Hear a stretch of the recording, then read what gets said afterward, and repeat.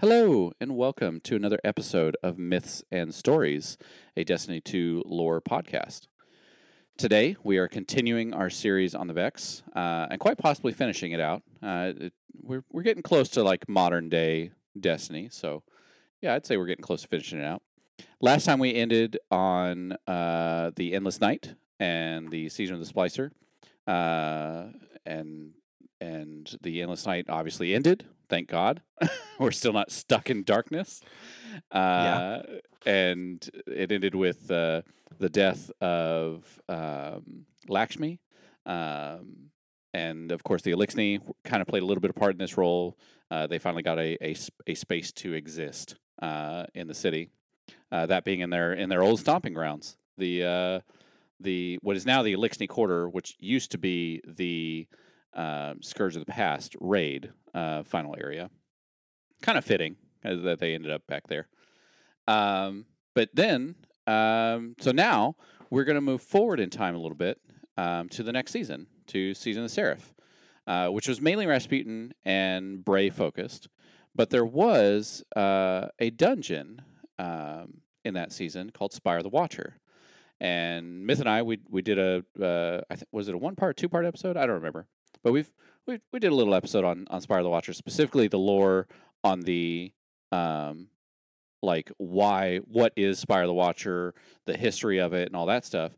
Well, now we're going to dive into the why were the Vex there during this specific season, because we never really talked about that when we did the Spire episode. We really focused on the Rasputin, the Bray, the Maya Sundaresh, all of that stuff. Why the Spire was important, it being a I can't remember what they called a myth. The split. It was a pillory location. Pillory location for the Warmind. Yeah. And this one was home to Sotera. But this the name of the AI. But Sotera was a different AI, not a Warmind AI. The only Warmind that's ever existed. Thank you, recanonizing, retconning this Bungie, is Rasputin. He has like sub functions of him, the same way that like Gaia in Horizon Forbidden West and Horizon Zero Dawn, the same way that Gaia has sub functions of her, Rasputin has sub function of himself. Things like Malahati and the other ones, which is funny because like Malahati is the only one that really mattered. Charlemagne was the other one. I know that. Yeah. Which again, we learned about those during that season as well.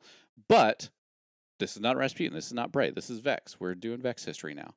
So the Vex also had an interest in this spire, and the Vex were kind of the reason why we were called here, right, Myth? Yes and no as far as why we were there. So I like Zora said, we did a whole episode or two on the Spire of the Watcher previously. That's a good primer for this if you haven't listened to that and you're interested in like what was really the inner workings of that place. Spoiler alert, it's more than just going there and getting loot. Yes, there are stories in these things. But even if you haven't listened to that, I'll give you just the real basic bare bones summary of what that place was. So Spire of the Watcher was a Clovis pillory site. And you can essentially think of it as AI jail. I like that. It was a location. There were a couple locations actually that Clovis designed so that if an AI ever went rogue, ever started doing things they didn't want it to do, they could offload it onto this pillory site, and then it was disconnected from everything, and it could sit in timeout until Clovis either reprogrammed it or deleted it or whatever they decided to do. Spire of the Watcher was one of these sites. The Spire was.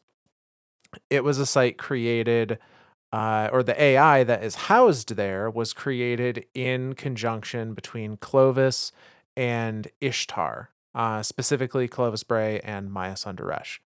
And the AI that was there was originally built to be an AI to help run kind of colonization efforts, extrasolar colonization efforts. The AI And wasn't like a supplement to Rasputin, right? Like it wasn't like to help the no, Warmind. This was a totally separate nope. AI that was specifically used for colonization, right? Yes, did not nearly have the scope of access or data that Rasputin did, but was its own independent thing. And its one goal was this extrasolar colonization of humanity. It did have the ability to talk to Rasputin and transmit data between the two so that it could upload data to Rasputin, Rasputin could send data to it, and they could make joint efforts on things that correlated with both of their objectives.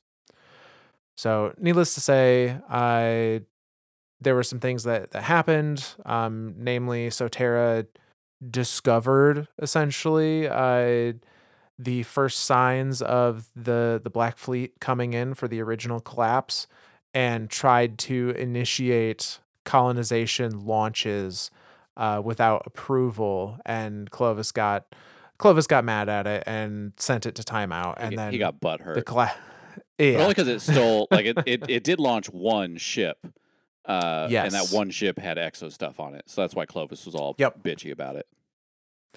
yep. So Tara has been sitting in this tower ever since the golden age when she was placed there in AI jail. But in like Um, a and we keep using the term AI jail. They're in like a reduced state, right? right. It's a secure facility that has zero access to anything outside of that facility. So she has no way to hop into other networks or communicate outside. Uh, and um, they're they're kept functional, but at like the barest of minimum kind of Like I guess energy input. yeah, like Like yeah, reduced power, reduced function. Like they don't have access to a lot of stuff. They just have whatever's there, but they're not even like they're on, but it's like it's like a vegetable. kind of Yeah, yeah. They're inactive. They're waiting to be woken up and you know uploaded elsewhere or whatever is going to happen to them. Well, the collapse happened. So Sotera has been there in that state since she was put there in the golden age. Uh, Fast forward to season of the Seraph. We are trying to help repair Rasputin during season of the Seraph. And it is discovered as we're slowly restoring data to him that, there's a Golden Age Seraph facility that just powered up for the first time since the collapse. Maybe we should go check that out. And so the Guardian goes to investigate the facility being the Spire. And we find the reason it's been powered up is because there are Vex there. And these are Vex of the Soul Divisive, which, ooh, if we recall, the Soul Divisive have only ever primarily operated within the Garden before Garden of Salvation or Black Garden. So Soul Divisive is here at the Spire trying to break in and get access to the data in the Spire.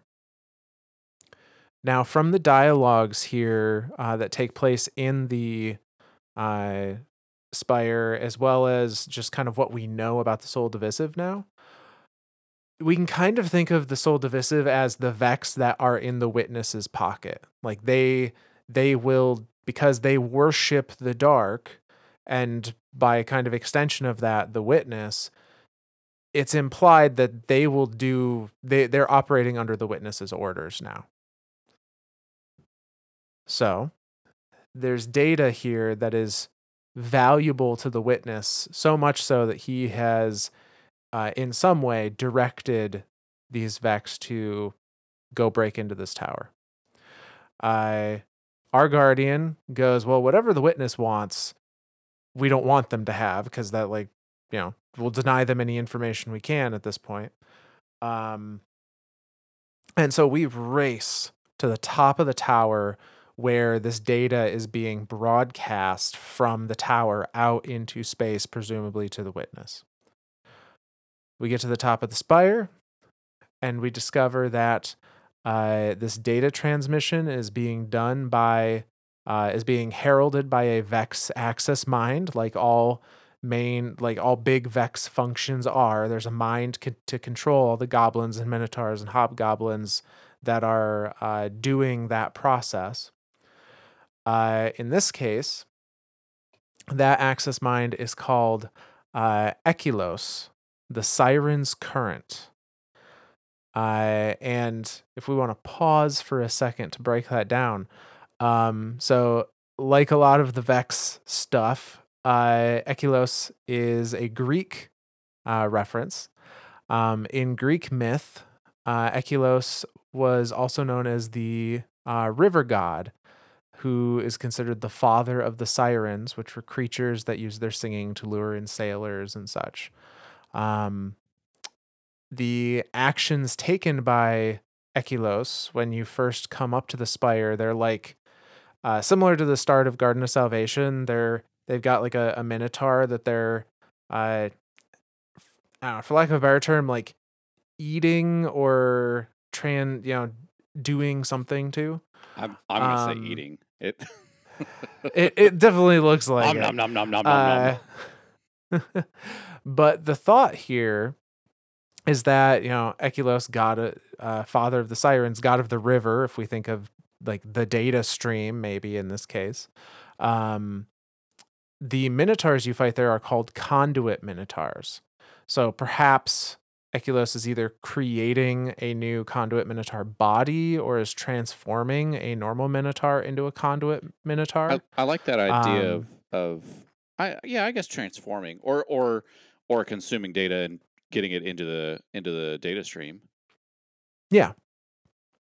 And again, kind of following this energy stream thought process, kind of the whole dungeon has this theme of controlling arc energy, uh, and like directing its flow, which, it could be another reference to kind of, the flow of a river. You're forcing it to go where you want it to go to do what you want it to do.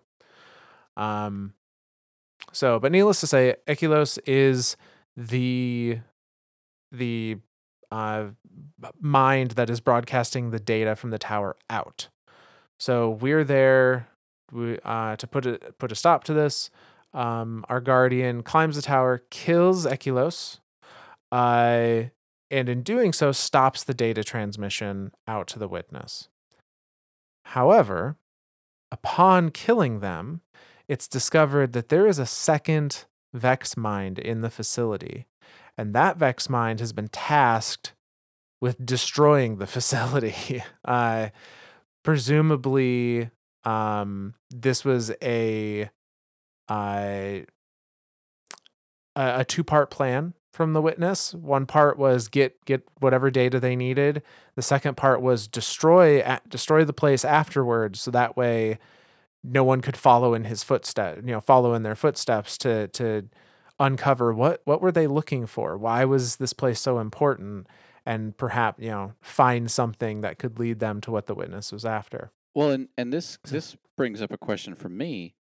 And I don't know why in my head I kept thinking Seraph was right after Splicer. Seraph is actually further down in the Witch Queen expansion. yes. So it's like Yes. between Splicer and Seraph, like nothing Vex has really happened. So there's like almost a year there with like nothing Vex. But then when Witch Queen Mm-hmm. came out, Mars came back.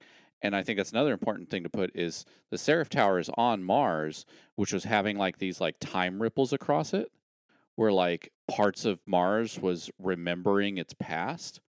And Mm-hmm. so I was always curious, did this did the spire was the spire itself part of one of these ripples, and therefore it was activating a past version of itself, which is why the data was so accessible, or is this it just happened to be on Mars and as soon as the Vex tapped into it, that's when we got the upload signal of like, hey, this thing is active now. That's a good question. I think the spire, the facility itself, is uh has been there the whole time. Sure. Has been on Mars the whole time. I think based on what I remember of going through it, though, they do have like those little pockets as you're going through like the main entrance and stuff.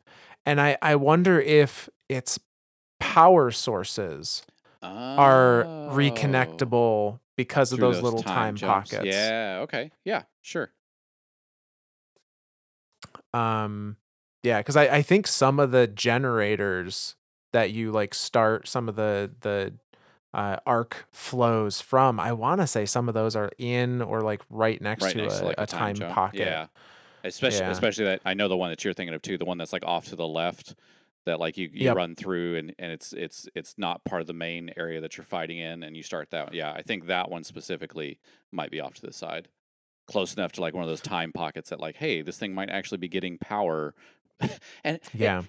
again, the Vex amaze me, and time amazes me, and time travel amazes me. The fact that it's getting power from a facility technically in the past, but not really in the past, it's just remembering a past form of itself because we know that that's what darkness does. It is a form that darkness can mess with consciousness and stuff like that, and so that's the whole reason why the Enclave works is when we put a weapon in there.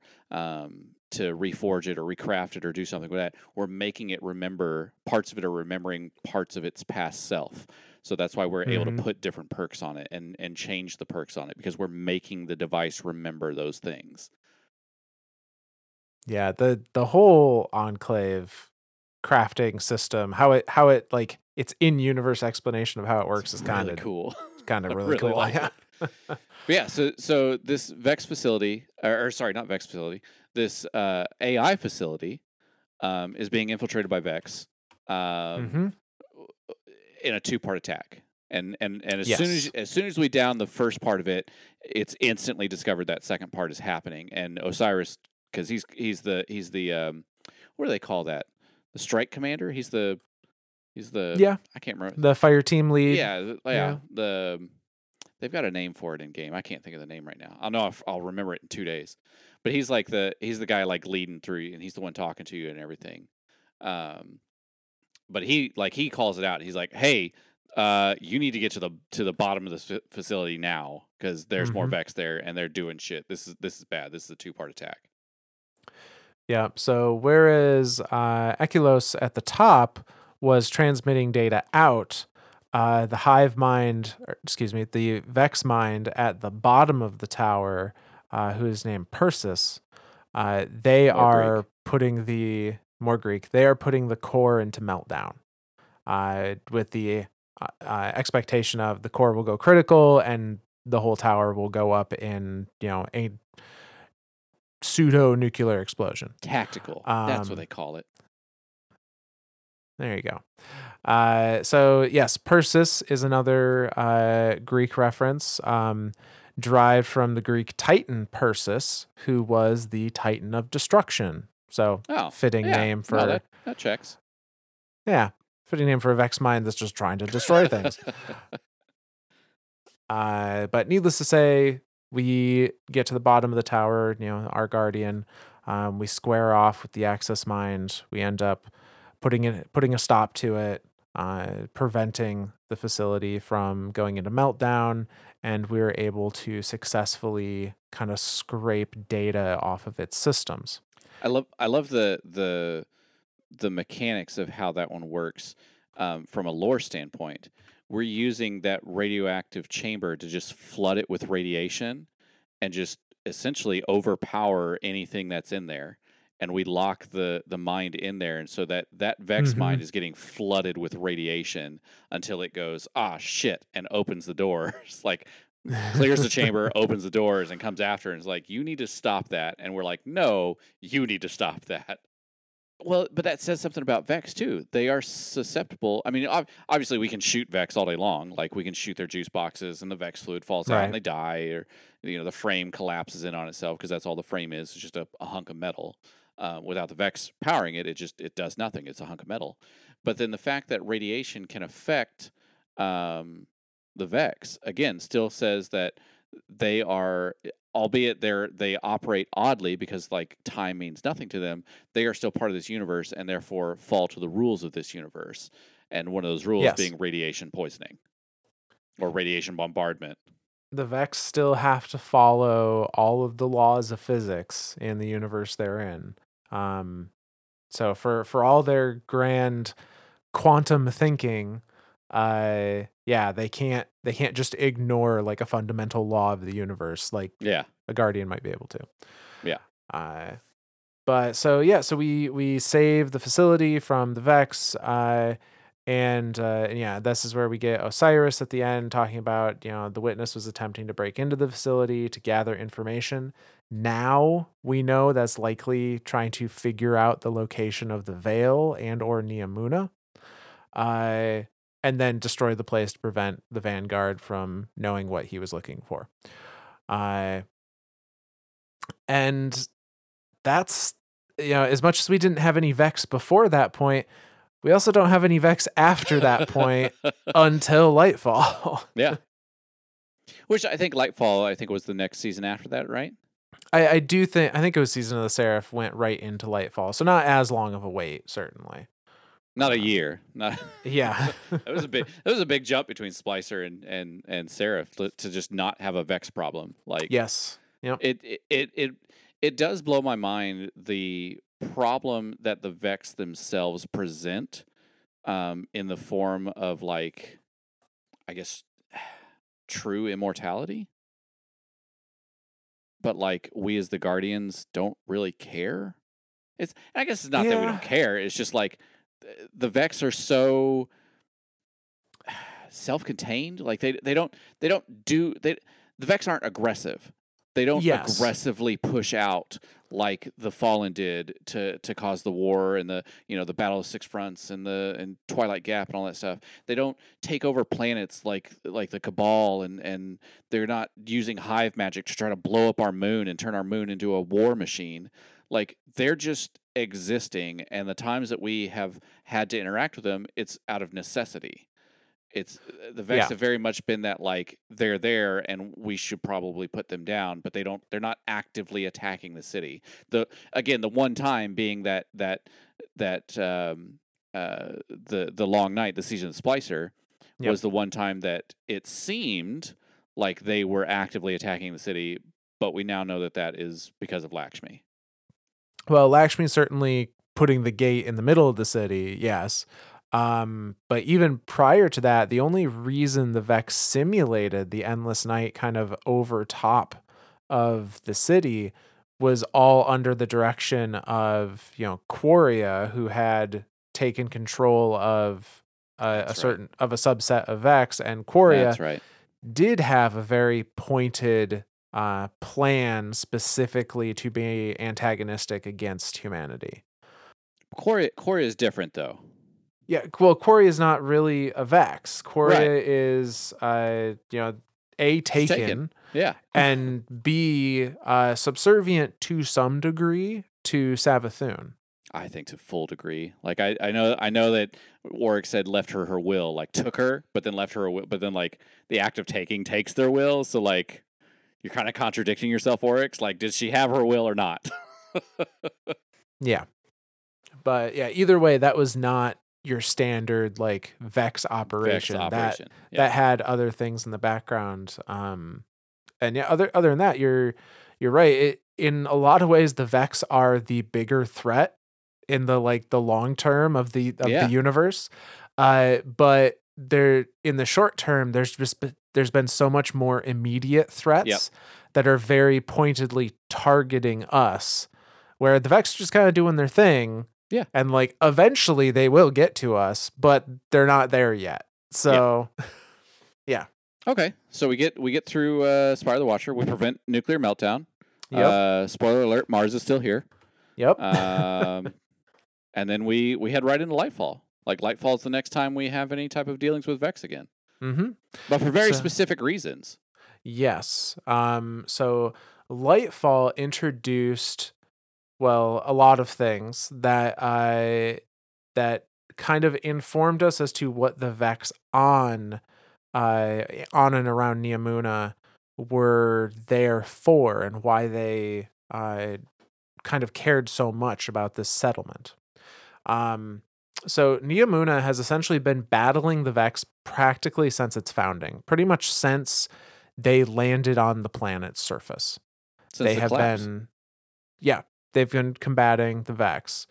Uh, Cloud Striders. So originally, um, they armored up people as best they could. They had a militia out of the survivors that came off the Exodus ship that landed on Neptune and founded Neomuna. They would juice people up as much as they could with weapons and armor and such, and push back the Vex offensive. And eventually, they landed on a piece of technology that allowed them to create Cloud Striders. And Cloud Striders were originally created for the main purpose of defending against the Vex. Well, and I want to Uh, back up just a little bit here because I think it's important to note why the Vex are here. Like anywhere yeah, else, it's all come across as like, well, the Vex have deemed this place necessary. Like when we look at Mercury, the Vex needed that to make their prediction engine. And then we look at Venus for whatever reason, mainly being it's on the Ishtar sink, and that's where the Ishtar Collective kind of started their observations. That's where that's where the main portal into the Vault of Glass landed for the Vex for our universe. Um, on Mars, it was the Black Garden. That's the main portal of the Black Garden. And then when that shut down, they moved it to the moon. It was like we still need access here. We still got to connect it somehow. Uh, Neomuna, Neptune in particular, Neptune and Neomuna in particular, are important because the ship that landed there was an Ishtar ship yes, it with was. the original crew or the original five researchers of Ishtar. That being Maya Sundaresh, Essie Chioma Essie. Hmm. Um, God, I can't remember the other ones. The snarky one, the one that like didn't give a shit. Um, the cautious one, and then the fifth one. I can't even remember the fifth Yeah, one. I saying that, I think it might have only been Maya and Shioma that were actually on the really. ship. I'm trying to remember. At the very least, they're I was the under only full ones. impression that it was the full five of them. Yeah, I at the very least, they're the only ones that are really talked about are Right. Maya and Shioma. Well, and then like our theory, because we did a whole series on this as well. The recordings of God, I keep messing her name up. Maya's wife. I Yeah, can say that. I can remember those words. Um, Chioma Essie, we did a bunch of series on her logs that you get from the veil containment stuff, and like we have a theory, kind of a running theory that like the Maya that landed there might have been a copy Maya, and possibly a corrupted copy Maya. yeah, So like yep, and the whole way that they landed there, like they were trying to escape the collapse, and they broadcast because it's of course it's Maya Sundaresh. Who else would know more about Vex than Maya Sundaresh? So she uses a Vex signal to disguise her ship, a Vex like distress signal, to disguise her ship and land it on this little rock in Neptune, and and the funny thing about sending out a Vex distress signal, hey, Vex will answer it. Yeah, the witness doesn't care, the darkness doesn't care, but Vex care. And so Vex started essentially writing themselves into the history of Neptune to place themselves there and start attacking this Neptune colony. Because hey, the Vex received a distress signal. Of course, they're going to answer their own signal. Like it was great for Maya and her team to survive the collapse and to make this colony start working, but now they've kind of created their own little problem. yeah. Well, I think there's a little order of operations we have to go over Okay. because from what I recall, yes, Maya masked their ship with the Vex distress signal, but she didn't create the signal. The signal was originating already from Neptune, and she just Oh. kind of rode the signal down. Gotcha. I was always under the impression that like they generated the signal, and like that's what pulled all the Vex there to I like. don't. Yeah, I'm fairly certain from the lore card, from what I remember of the lore cards. And I forget exactly where that's at, I know I can't remember which but one they're on. I'm probably pretty the Neomuna sure. armor or guns or something. Yeah, I'm fairly certain she saw the signal broadcasting out from Neptune and then took the signal in and then rebroadcast it so that it would Hijacked shadow it and like them. used herself as like a repeater system. Yeah. Right. But that means that the Vex A were already there in some capacity. They definitely doubled down once the colony started up. Yep. And B, the Vex that were there were already in distress in some way to be sending Oh out a shit. Yeah. signal. Like why else would they send out a signal? Exactly. Presumably, what I'm assuming has happened, because we know that the Veil arrived there before the colony, and that it would have been around this time that Savathun killed Nezarec and absconded with the Veil. What I'm guessing happened: Savathun took the Veil to Neptune to hide it, and in doing so, disrupted and probably destroyed whatever Vex got in her way to put it there. Sure. And so the Vex, at that point, it would be understandable for them to be like, "There's a hive god here. We need help," Yep. uh, and Well, and put I'm out a curious signal. if it's a two-part signal, right? Like, so obviously the veil is the real version of the veil, whereas the black heart is the wannabe copy of the veil. Right. So Vex seeing this entity or seeing this item or device or whatever that they know something similar to it, that being the black heart, and obviously they like all the other Vex cut off the soul divisive. Do you think it's like another distress of like, hey, there's something here that is similar to the soul divisive, we need to take care of this as well? Like Well, is this another like idea from the Vex saying, well, we need to cut this off? I do think it is the Vex also being like, "Hey, there's this weird thing that we don't understand." I think that absolutely is probably part of their distress. I think again, kind of order of operations. I'm under the impression that the Veil, like this is their first interaction with anything like the Oh Veil. shit, because the time travel shit. They're not traveling through time. That's Right. okay. So This they, is where Vex shit gets fucky.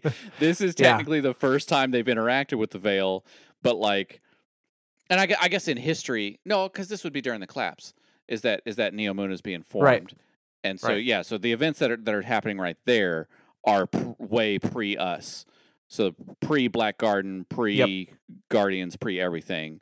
Okay, that's making more sense. I for some reason I had it in my head that like this stuff is happening during Lightfall, and I'm like, oh, so you mean because of the way Vex perceive time, they're seeing it for the first time at Lightfall, but then they're building it in the past in their own garden. No, no, no. This is before garden and everything.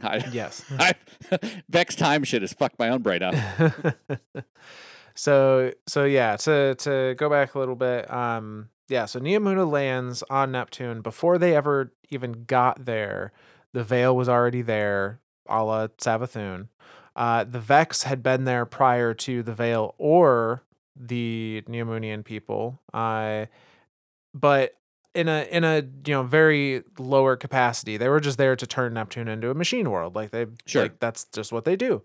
And then they had this big disturbance with Savathun putting the veil here, and they're like, "What the heck is this thing? We don't know. We can't scan it. We can't understand it. What is going on?" And then Neomuna landed, and now there was a barrier in these colonists between the Vex and the Veil, and that is a point where I do very distinctly remember um, Chioma saying that the Vex, quote unquote, wrote themselves into the history of Neptune, aka the what they were experiencing again was a shared memory all the way down the line to the Vex that existed on Neptune before any of this ever went down, and so they knew, hey, start building battlements now. Yep. But because the veil is paracausal, they couldn't start building anything inside of where the colony of Neomuna ended up because the veil was at the center of it, and it's because they can't understand paracausality, they had no way to understand how to build stuff inside. It was like they had a dead zone in their Yeah, data. because the shield powering it is being Right. powered by the veil. Therefore, the shield is part paracausal, and so Yeah. therefore everything inside the bubble is like what you're saying. It's like a blank spot in their perception.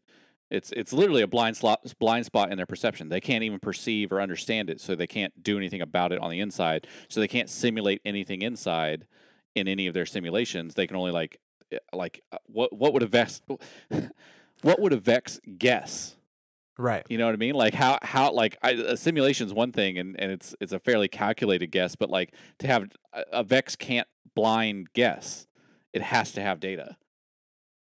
Yeah. So yeah, the fact that this is like but this continued for 2,000 years, like at least 2,000 years Yeah. Like, from the time of the collapse all the way up until we land on it in Lightfall.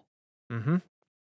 Yeah, the Vex have been assaulting Neomuna to try and get access to the Neomunian tech and the Veil, and eventually the Cloud Arc as well. Uh, yeah, since the collapse, which is, as we have kind of figured from context clues in conversations throughout the game, mainly I know Petra's statement is a big one to go off Petra's of. the key one. When she says 16 centuries, I'm Yeah, taking that as a pretty close estimate. So I'm going to guess about 2,000 years worth of time has yeah. happened since the collapse.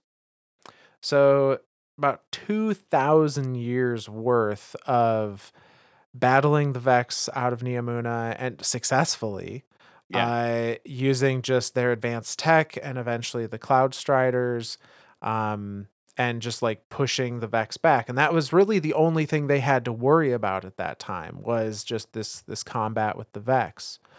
Uh, and the Vex, as Neomuna advanced, they brought about the advent of the Cloud Arc, which is a again, it's not a Neomuna episode. We talked about this in depth in our Neomuna episodes, but to summarize, it is a virtual internet powered by the Veil.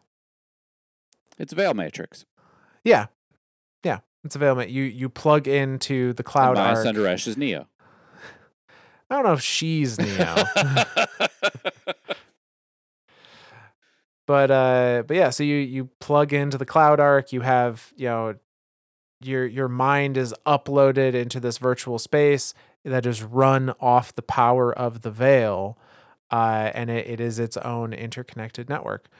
It's also important to note that your body doesn't go anywhere either. Like Correct. they just put your body essentially in like a cryostasis style thing and just dump you millions of feet below ground. And just when they need a Cloud Strider, guess what? Wake Your somebody up. Cloud Strider wakes somebody up. Yep. And I think it's important to note that practice of everyone going into underground bunkers and living solely in the Cloud Arc was a fairly recent advent, compared to like the entirety of Neomuna. That maybe started like 200 years ago. That blows my mind. Previously, the Cloud Arc was treated how we treat the internet. It was something that people would like log into to do their work for a couple out, 8 hours a day or whatever, and then they'd log out and they'd live in their physical bodies, in their physical homes. And they still did a lot in the physical world. It wasn't until there was kind of confirmation that, like, hey, remember that thing we escaped 2,000 years ago? It's coming back. We like this was their version of, going to the storm cellar. Kind of, this Yep. was their version of the bomb shelter. Was, we're all just going to live in the virtual world, and physically we will exist in cryopods. They can't hurt us if they can't find our bodies. I mean, I don't know about that.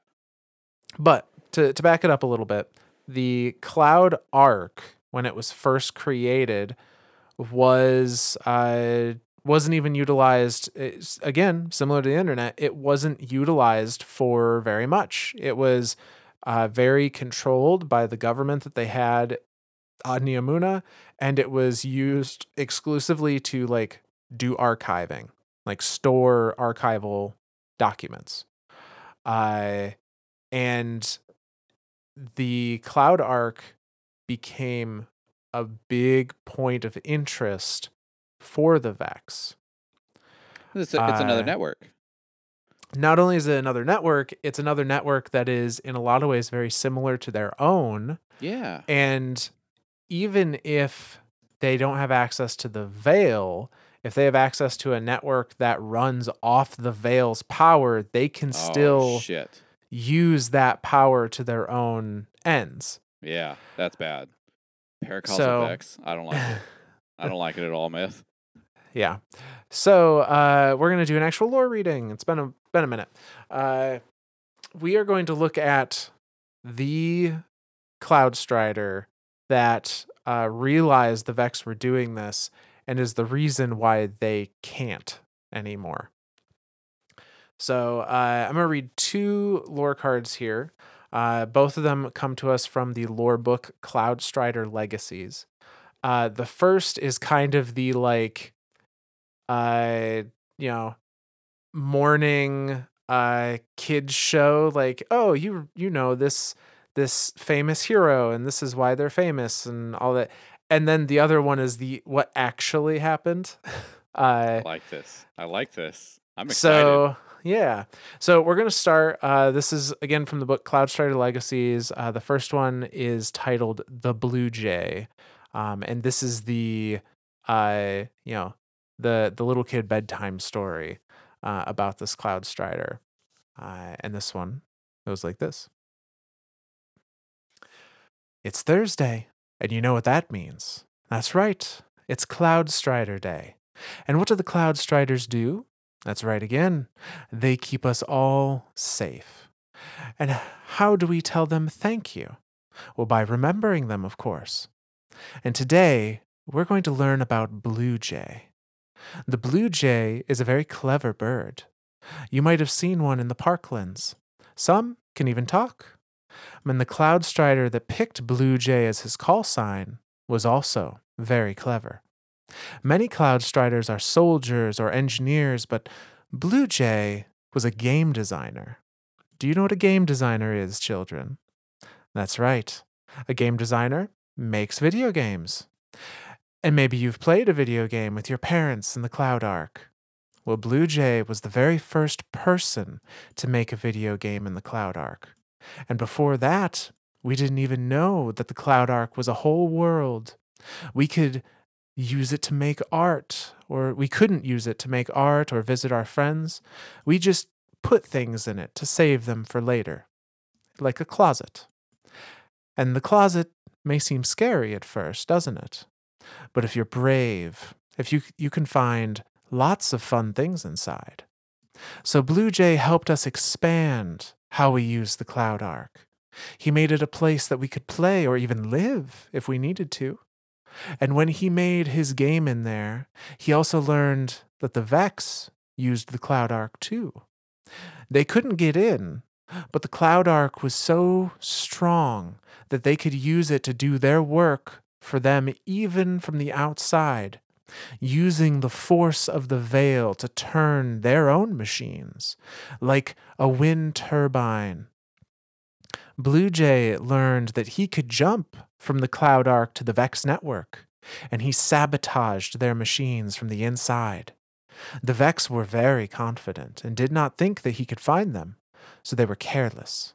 And so Blue Jay scared them, and they ran away. And what we learned is that being careless with the Cloud Ark is dangerous, isn't it? That's why you always close your open ports and keep your passcode secret, because the Vex remember being scared, and they'll frighten you to get us back. And that's all for today, children. And remember to say thank you to the Cloud Striders. And that's the end of that one. I like this. It really does sound like it's a Thursday morning cartoons, kids. Yeah, essentially. Remember to close your ports and keep your password safe. That needs to be like that's what we need to play for cybersecurity myth. There we go. There we go. Remember to close your ports and keep your password safe, kids.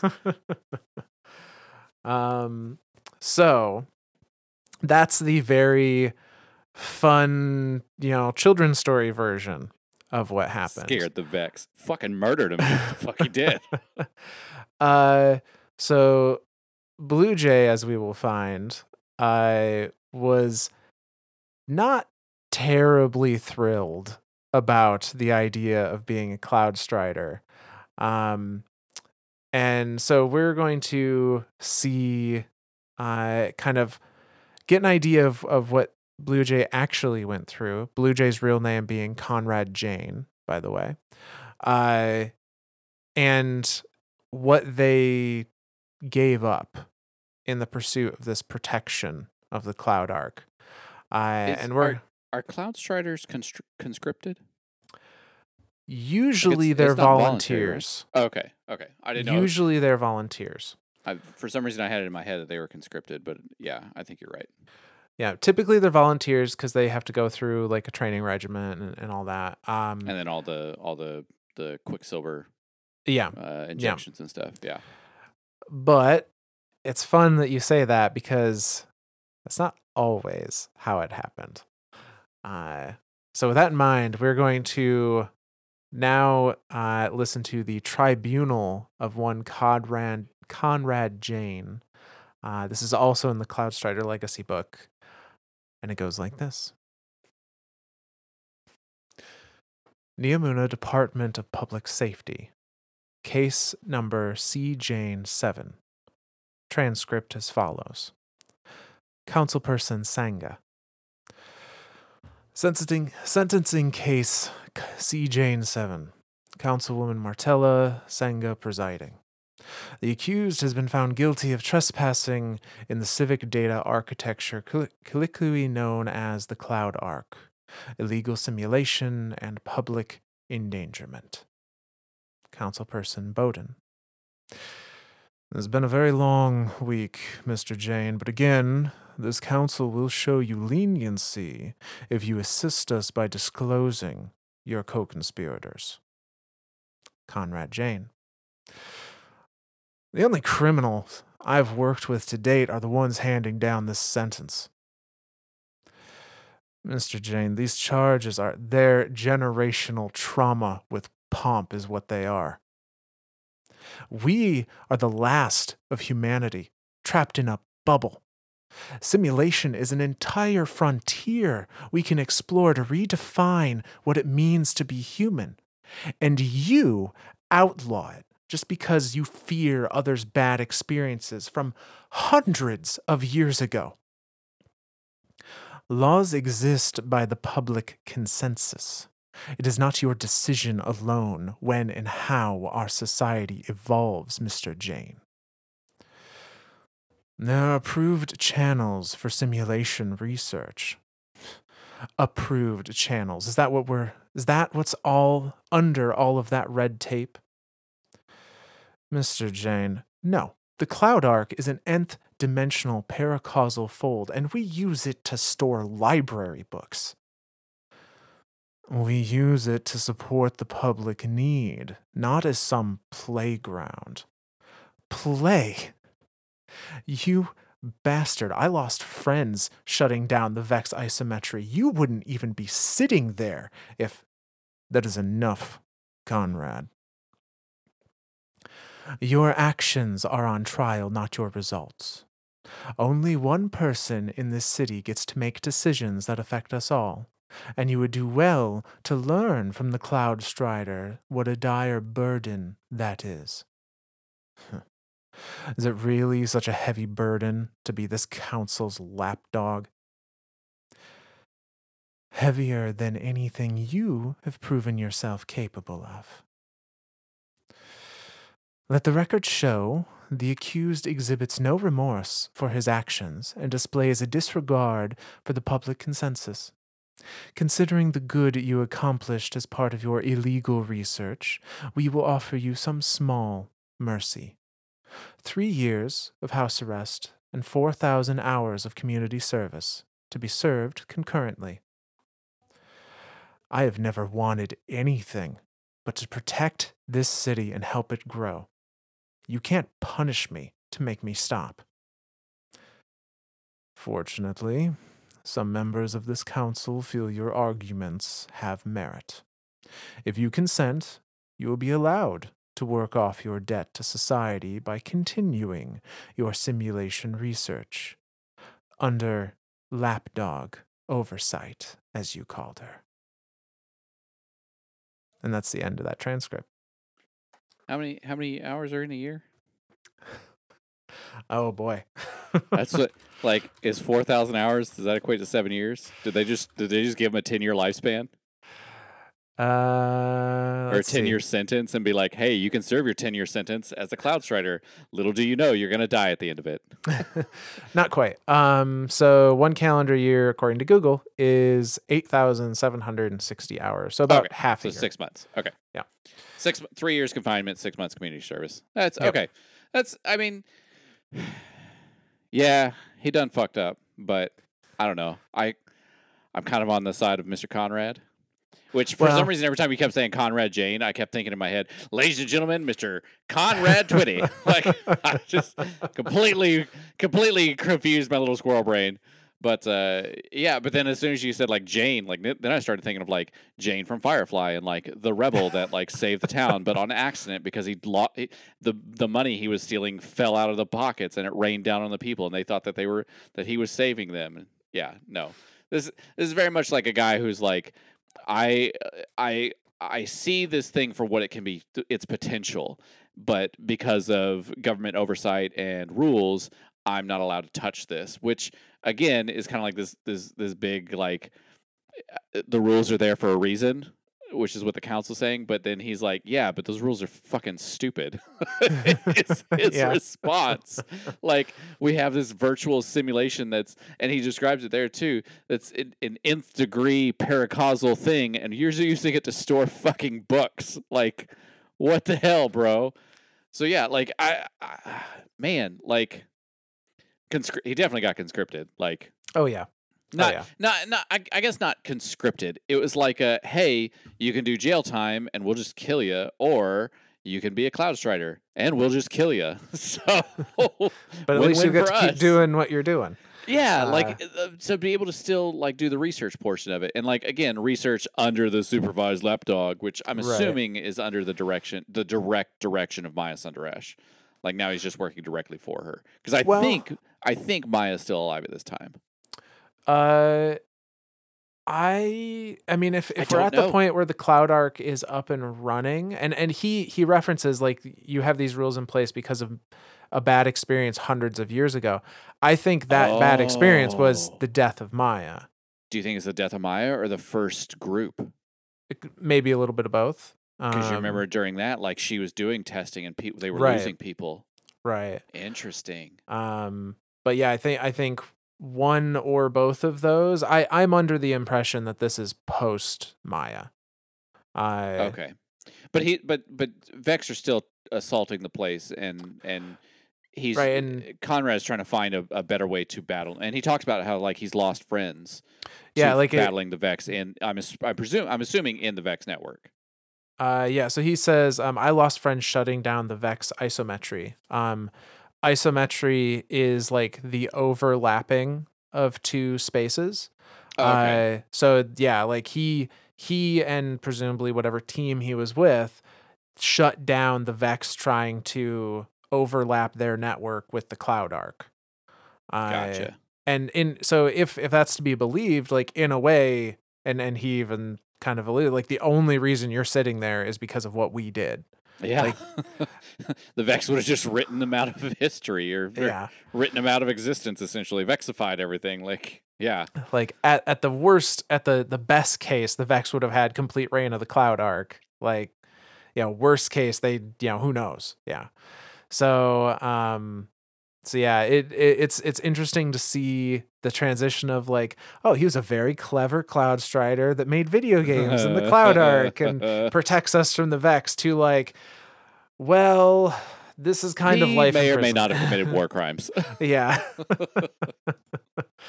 uh, but so needless to say, Blue Jay is though the reason why the Vex kind of were shut out from being able to use the Cloud Arc, and they've been trying to get back ever since.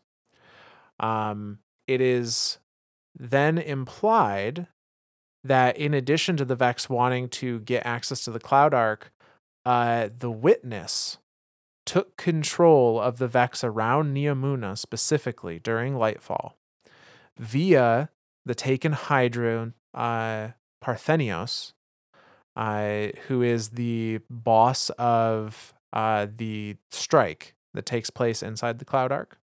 I'm trying to think of the name of the strike. Is that hyper cloud? Hypercurrent. Hypercurrent. Yep. There's hyper something. Yep. That's a very cool. So that one we're actually battling inside the Vex network, right? Yep. That one we're inside the Vex network. We are going directly to the again taken Hydra mind. There are taken all over the place in there. Yep. And the only entity that presumably has the ability to take anymore is the Witness. Yes. And so like the Witness has observed at this point, okay, the Vex are trying to assault this place for their own means. So I know they have numbers here. So I'm going to inject myself along with an army of Taken to make the Vex redouble their efforts to try and get into this place, and they're going to have Taken backup. With the implication, like he's trying to get to the Veil. Right. And he sees this as a potential avenue to do so. And this is where we start hearing Nezarec too, because Nezarec is also assaulting the defenses of the city to hopefully get to that much psychic energy to like help power himself. Right. Yeah. Nezarec's kind of just like on the coattails of everything else going on at this point. Like it's there's this big disruption with the Vex attacking the network, and then there's also Nezarec riding that psychic energy. Yeah. So we destroy Parthenios, the drifting mind.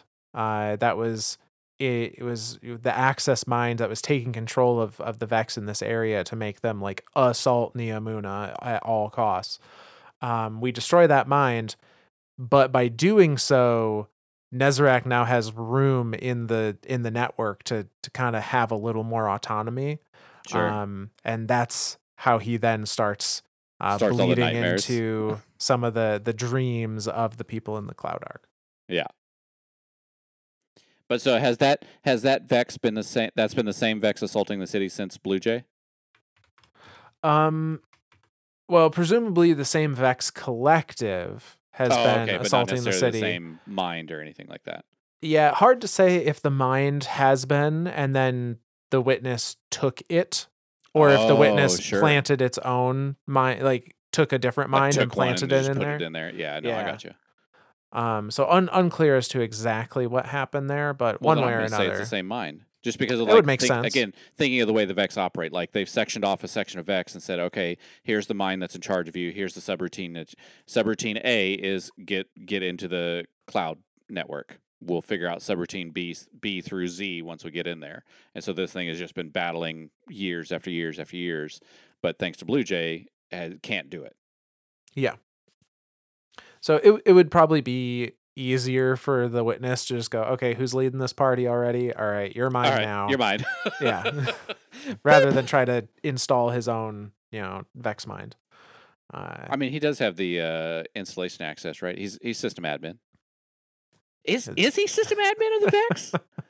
I don't fucking know anymore. Like I always like I had this little inkling that the Vex were under direct control and I guess workmanship of the Witness, but I don't think that I think they're just coexisting, and the Vex is like the Witness is just like these are the easiest things I can use to like assault stuff.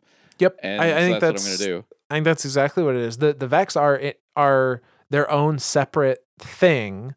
They're computer programs. Yeah, and the Witness is just every now and then sees them as the easiest route to get to something, and so to do something physically in this universe. Yeah, so he just takes over a little portion. Presumably, the Witness, since he's in this, well, again, I keep reverting myth. I keep reverting to thinking the idea of the Witness is the winnower, but obviously we now know that is not 100% true, and probably not even like at all true. Like they projected themselves as the winnower. The Witness was not in the garden when the Vex algorithm was made. Right. So the Witness is just another entity of this universe, and therefore should theoretically fall under the same rules of this universe, but they were granted paracausality because of finding the traveler and then finding the veil. Yep. Okay. So they can hijack the Vex every now and then. They can hijack minds of the Vex every now and then to get a little group of them to do what they want. But they don't have, or at least it has not been shown that the Witness has any overarching, control over the Vex. The Vex are just as much a threat to the Witness as they are to anything else in this universe. Yeah, if anything, the Vex, though, are the perfect embodiment of what the Witness sees the universe being. Like, they have a purpose, and Doesn't that blow your mind? Like, their entire being is dedicated to enacting that sole purpose. Like, and that's all the Witnesses ever wanted is purpose. Yep. Dude, that's crazy. That's super cool. So what the Witness needs to do is just go dunk himself in a Vex pool. And then just Vexify yourself. You're fine. Then you win. Now you have purpose. You have purpose, and we've lost an enemy. Though, I don't know. That might not be good, because then presumably the Vex would have paracausality. The Witness is paracausal, right? Like, that's... Oh, yes. Like, there's no way he's not. Point. Like, he drew a fucking triangle and was like, my own dimension. Pale heart, let's go. Yeah, there's no way he's not.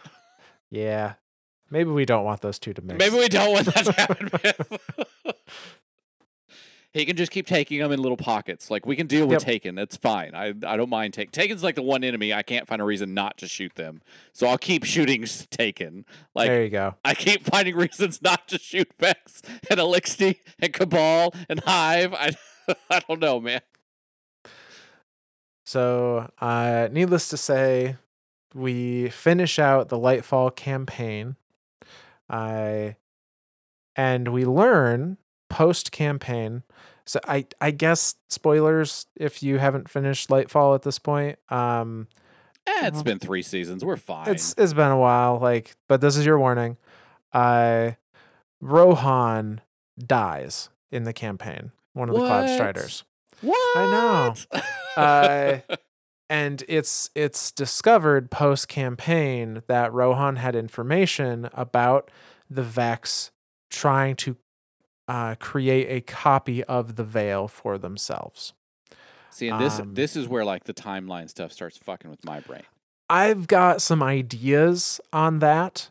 Okay. And we'll talk about that in a second. So yeah, it's discovered through the unfinished business quest line that the copy of the veil that Rohan had seen was the Black Heart, the Black Heart of the Garden that our Guardian later came in and destroyed. So that's important order of operations then. Yeah. Rohan knew of the Black Heart before we, in Destiny 1, blew it up. Correct. Okay. Which was approximately at the time of Lightfall, because again, I'm thinking timelines of like how long a Cloud Strider lives. Cloud Striders live for 10 years, and Rohan was the first one to die before his time. But if Destiny is supposed to be taken at a like this is a real time thing happening, like it has been 9 years since we went to the Black Heart. Rohan's probably pretty close to ending his lifespan when we meet him in Lightfall. So that is one interpretation that could absolutely be correct. And to be specific, Rohan witnessed the creation of the Black Heart. He saw the Vex building actually bring it to fruition. And we'll go over that lore card here in a moment, but that means either yes, he saw it and it was very new to the world when our Guardian came in and destroyed it, which would be not shortly after. But you know what? If he saw it in the Black Garden is its own entity.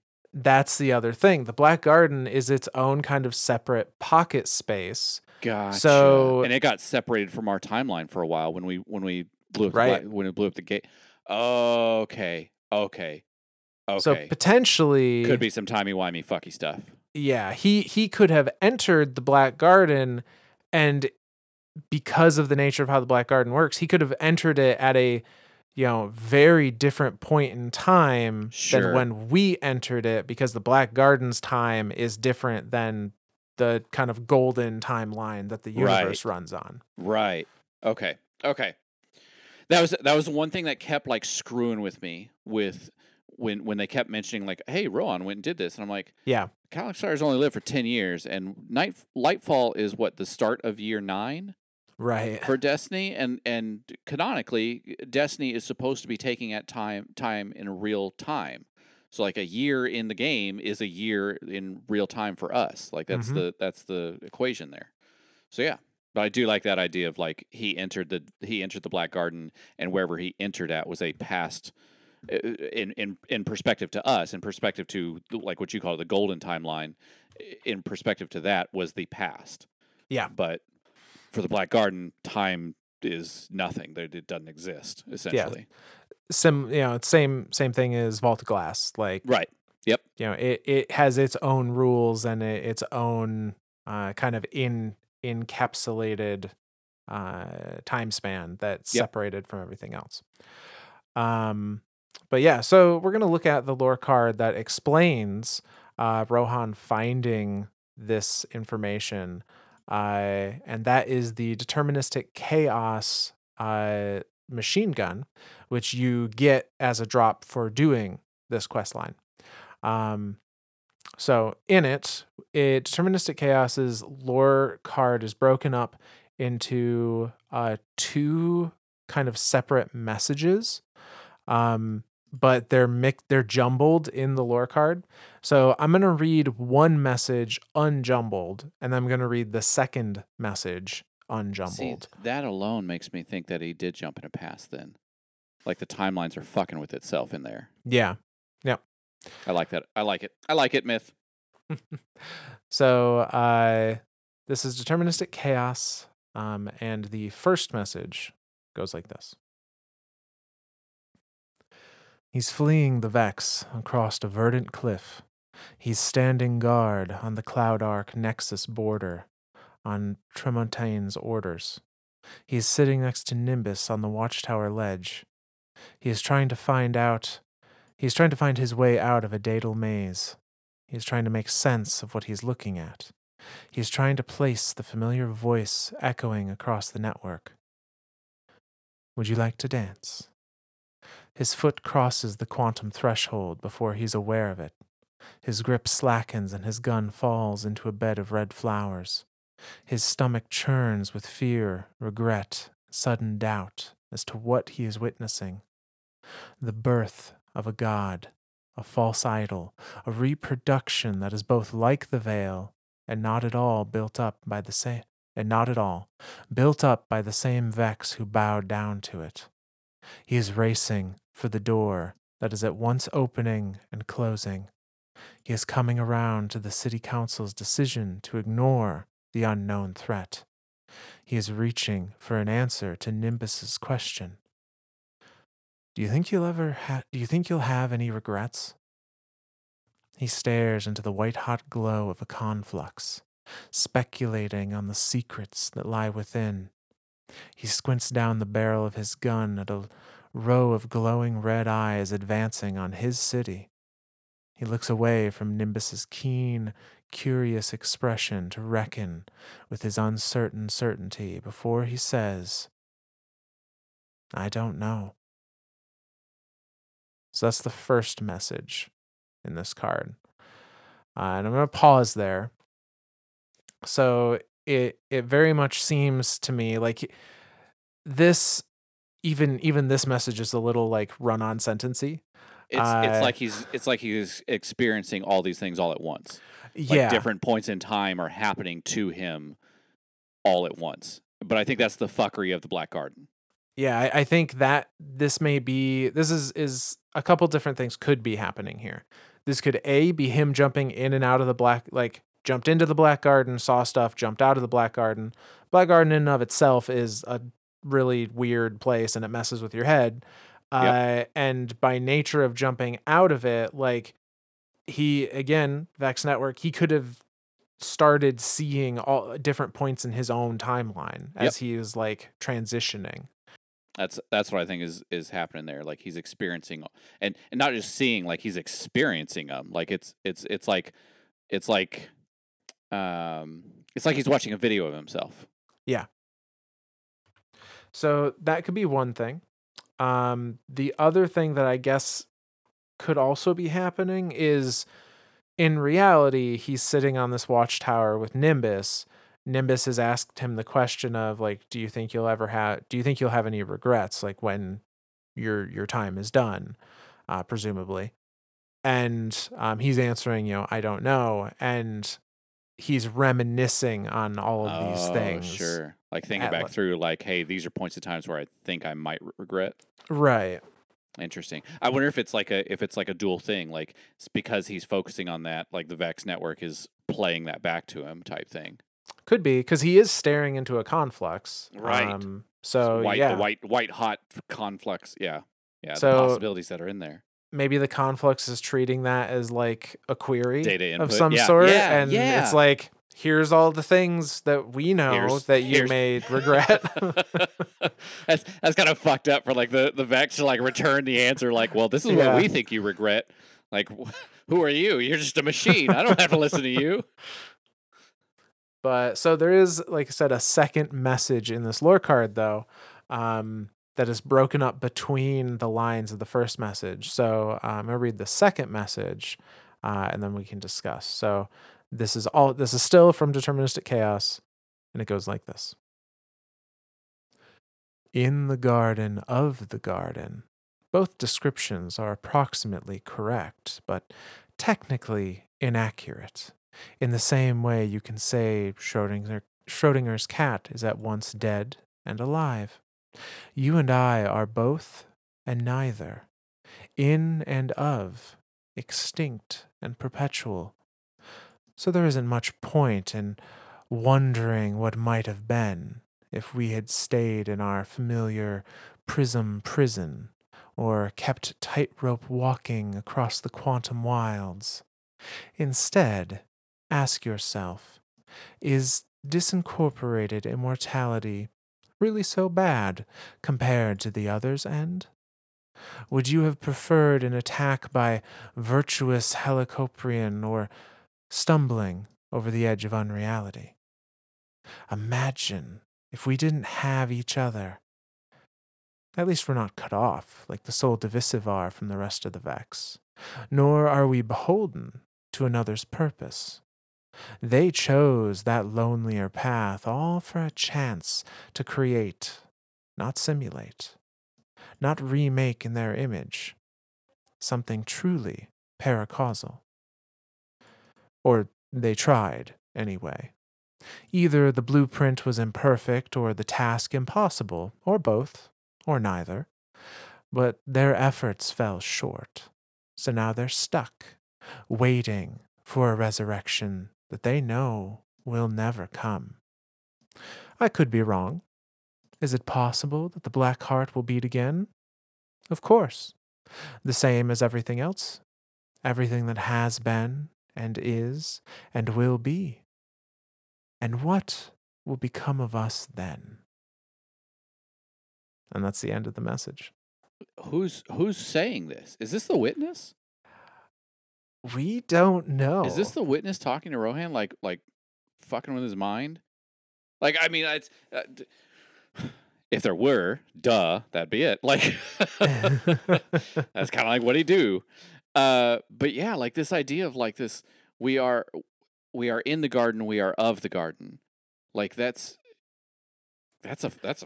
whole thing is philosophical. Like So- this is a highly philosophical section of this card. But Oh, at it the same is. thing, it's also like very practical. Like, what is the black heart? Like, will the black heart beat again? Of course it will, because all that ever is, all that ever was, all that ever can be, that is the Vex. Like they are everything. So God, this is someone neat. someone is talking. Presumably, this message is to Rohan. Yeah. Or perhaps this is a fourth wall breaking message and it's to us. Get the fucking not again. So look, if we look at it, In the garden of the garden, both descriptions are approximately correct, but technically inaccurate. Technically inaccurate. I like that. You and I are both and neither, in and of, extinct and perpetual. So, we're gonna put some spin foil on. We're gonna put some spin foil on. Feels very witnessy, but it also feels kind of vexy.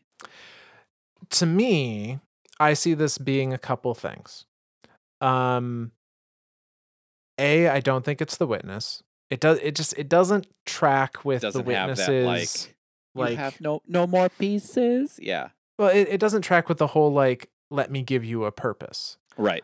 I because it's so philosophical, like philosophy in itself kind of has no purpose. Like not to be that guy, but for 5 seconds I'm going to be that guy. Like philosophy is that like pondering of everything, and so I guess that in itself is a purpose, the pondering itself. But then like the things you are pondering have no purpose within the pondering. Yeah, and the other thing is like the witness wouldn't know about Neomuna. Oh, Presumably, sure. doesn't know that Like he doesn't know about Neomuna at all until Lightfall. Right, because otherwise he'd know that the veil's there. Exactly. That he knew where he dropped his contact lens. Yeah. So I don't think this is the witness. Also, just the language doesn't like the witness. I don't foresee them saying like the Vex of the Soul Divisive chose the lonelier path just to have a chance to create instead of simulate. Like I don't see him caring about that side of things. Because I guess that's the ultimate question: is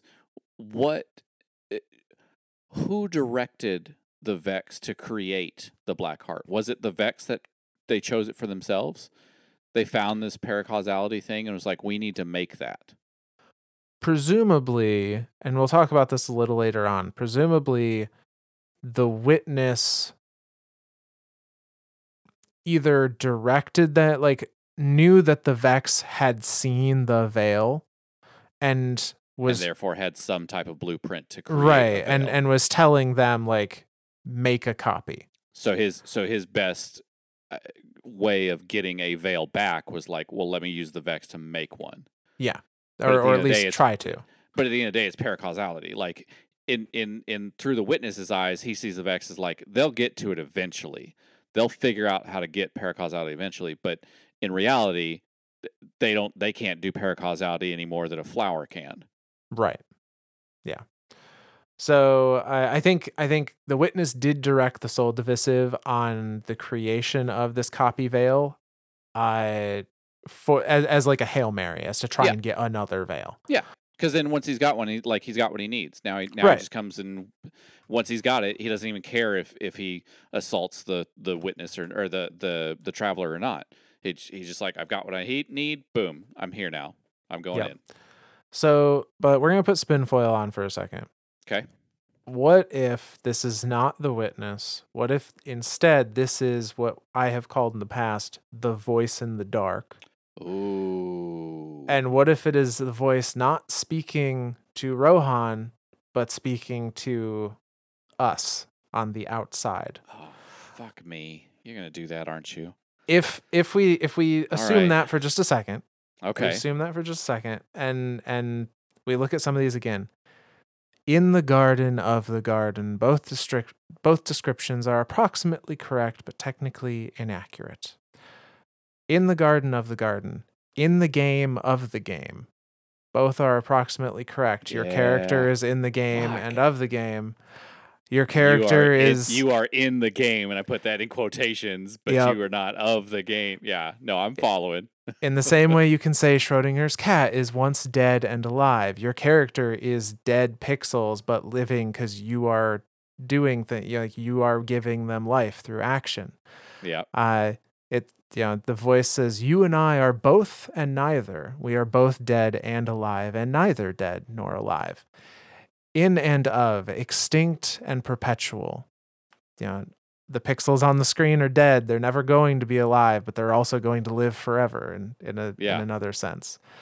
There's not much point in wondering what might have been if we had stayed in our familiar prism prison or kept tightrope walking across quantum wilds. Prison, you know, the prison that is the light behind the screen kind of thing. God damn it, Myth. Uh, and then asks the question, is disincorporated immortality really so bad compared to the other's end? Is Would playing a you, video game so bad? well, is disincorporated immortality, is being a character in the In a game video game, yeah. so bad compared to the mortal life of the player? Yeah, like the mortal life of the player is going to end. When you and I die, our characters still technically exist in a server somewhere. Right. Would you have preferred an attack, an attack by a creature, or would you prefer stumbling over the edge of unreality? Like the only way our character is going to cease is when The that servers get server turned off. ceases. Yeah. Yeah, that Uh, unreality. if we All didn't, right, that kind of has legs so far. if we didn't have each other, at least we're not. Uh, let's see. Let me go back. Oh, But then who's the voice of the dark? Imagine if we didn't have each other. At least we're not cut off like the soul divisive from the rest of the Vex, nor are we beholden to another's purpose. And that also makes me think not the witness, Right. nor are we subject to someone else's purpose. Like that's what the witness is The trying witness to is do. very much trying to create himself, trying to put himself forward as the guard or as the winnower. Like he's trying to make himself that purpose. So, and these Vex chose to break away from the cycle and try to create something, not just simulate something that already exists. They're trying Which to is just completely different for the Vex. right. The Vex, and that's the thing. The Vex don't create. All they do is simulate and transform. Yeah. Um. Yeah, and I could be wrong. Is it possible the Black Heart will beat again? Of course, the same as everything else, everything that has been and is and will be, and what will become of us then. So, like, could the Black Heart show? Can you restart the game and and go Sure face the Black can. Heart again? Sure, you can. Same as you can do it with everything else. And like, but eventually, like, what becomes of the things in the game. So that may I be don't know, man. again it's very spinfoil. I Yeah. fully recognize that there's that is completely speculative. It's a little stretchy, but again, it comes back down to the question of like, if it's not that, then what the fuck is it? Like that's like the what is it when all God, I'm trying to think of the quote. When all other possibilities have been eliminated, whatever's left, no matter how improbable, is the truth. Yep. Like that's I've kind of heard what we're that before, dealing. yeah. Yeah, that's kind of what we're dealing with here. Like, if it's not the witness, if it's not the Vex, if it's not Rohan, if it's not like if it is the voice in the dark, and they are talking to us, the player, like that's improbable, but it's the only thing left, so it has to be the truth. Yeah. I will stake I will stake that my belief is this is not the witness. This is, The voice in the dark. in my opinion, the voice in the dark. Which, if you're confused about that, we did a whole episode on We did. why we think there's another thing out there called the voice in the dark. Now, whether or not they're talking to us, whether or not it's a fourth wall break, similar to what Savathun has done in the past, And Ahamkara. and Ahamkara, that I think is a little up for interpretation. That's a little spinfoily. But I'm pretty solid personally on this not being the witness and the next best speaker being. I would agree with it not being that. the witness. I will agree 100% not the witness, but I'm going to think that it is the voice in the dark talking directly to Rohan, not necessarily And that could be. us. That's my personal. I like the spinfoiling idea of like the fourth wall because we've seen it in game. Like that is a that is not a it's not a claim with no basis, right? It's not just like I think this is fourth wall because I think it's fourth wall and I think that's cool. Like there is grounds for this being a thing of fourth wall. I personally think that it is the Because I'm curious as to what the voice in the dark would say to the Cloud Striders, because this is one of the only times, one of two times, I think, that the Cloud Striders have ever left Neomuna Yeah. and gone Yep. somewhere else. The other time being whenever they like dumped Lakshmi off, and they were like, "Fuck that robot, not dealing with that." Yeah. And hacked the in the same breath hacked the Rasputin network to delete information about Neomuna to stay hidden. Yep. So yeah, I could see it either way. I'm gonna stick to Voice in the Dark talking to Rohan through Yeah. all this Taken blackness stuff that's happening, and the fuckery of the Black Garden itself. Like the Oh, Black yeah. Garden is a crazy place. Like um when Uldren was in there and he picks up a plant and it's like IC chips that are like crawling around like bugs. Like, I don't know why that imagery in my head is the coolest fucking thing, but it's also the creepiest fucking thing. So yeah. Yeah. No, I think there's no incorrect interpretation at this I don't time. think there is. I don't think but there is yeah. at all. So, needless to say, we discovered that yes, Rohan saw them create the Dark Heart. It's believed that the blueprints, quote unquote, for the Black Heart are still in the Vex mind that led that creation, which is called the conceptual mind, which is a hive mind with a Vex mind. I don't know why I keep doing that. Because the Vex are, it's the hive. Oh, it's a Hydra. I wonder if Yeah. your brain starting to do what my brain does, Maybe. where it sees the two letters and they're like, oh, it's a similar letter, similar sound, got to be the same goddamn thing. So like as soon as I see Hydra, I'm like, oh, hive, and because Vex are like a hive mind, but they're more than a hive mind. Yeah, Like their collective mind. Their collective mind, which is slightly different, but definitely different. But yeah, I think your brain is doing the same thing my brain is.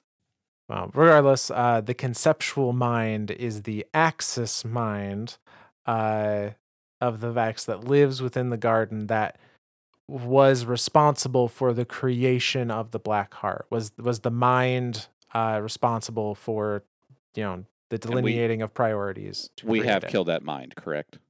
In this quest, we do. Oh, okay. For some reason, I was thinking that was the mind that was like the third encounter in Garden of Salvation. But No. both of those are like the worshiping and Yep. Yeah. Yep. The minds we killed in Garden of Salvation, I think, were the primary minds behind the idea of worship and the idea of like religious reverence. Yep. That's why it got redubbed Garden of Salvation. Like it was a religious what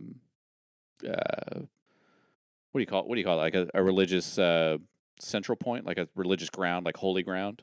Hallowed ground. There you go. That's Yeah. Yep.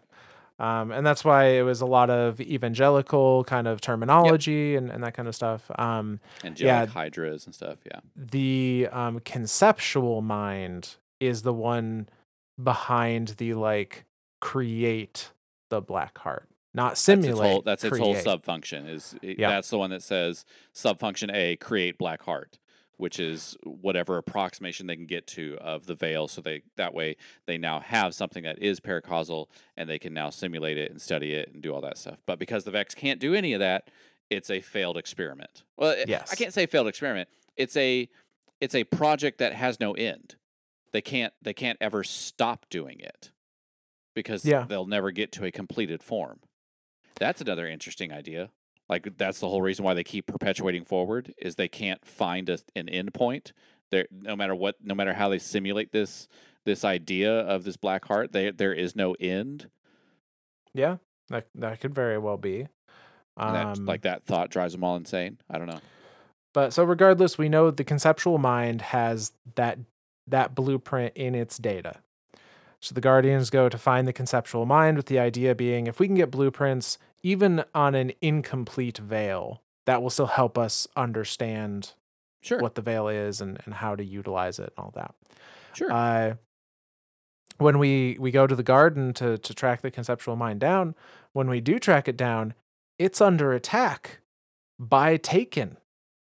And Osiris theorizes here, and originally, I know when we talked about this way back in our Lightfall episode, I had thought that like Osiris was maybe incorrect. And I'm going back now to like now I think he was right after all. Osiris Hey, you got to theorizes remember, that Osiris is the smartest warlock in the entire world, in the entire universe. he likes to think he is at the very least. We're all just sub warlocks. That's all we are. Yep. But Osiris theorizes during the mission that this is the Taken are there because the witness is essentially cleaning house, Sure. and removing, now that it's accomplished its goal, it's removing any info that may assist the Yep. Vanguard with following it into the portal. Because I think that's another important note to make too. We lost in Lightfall. Yes. At the end of Lightfall, we lose. Like humanity loses.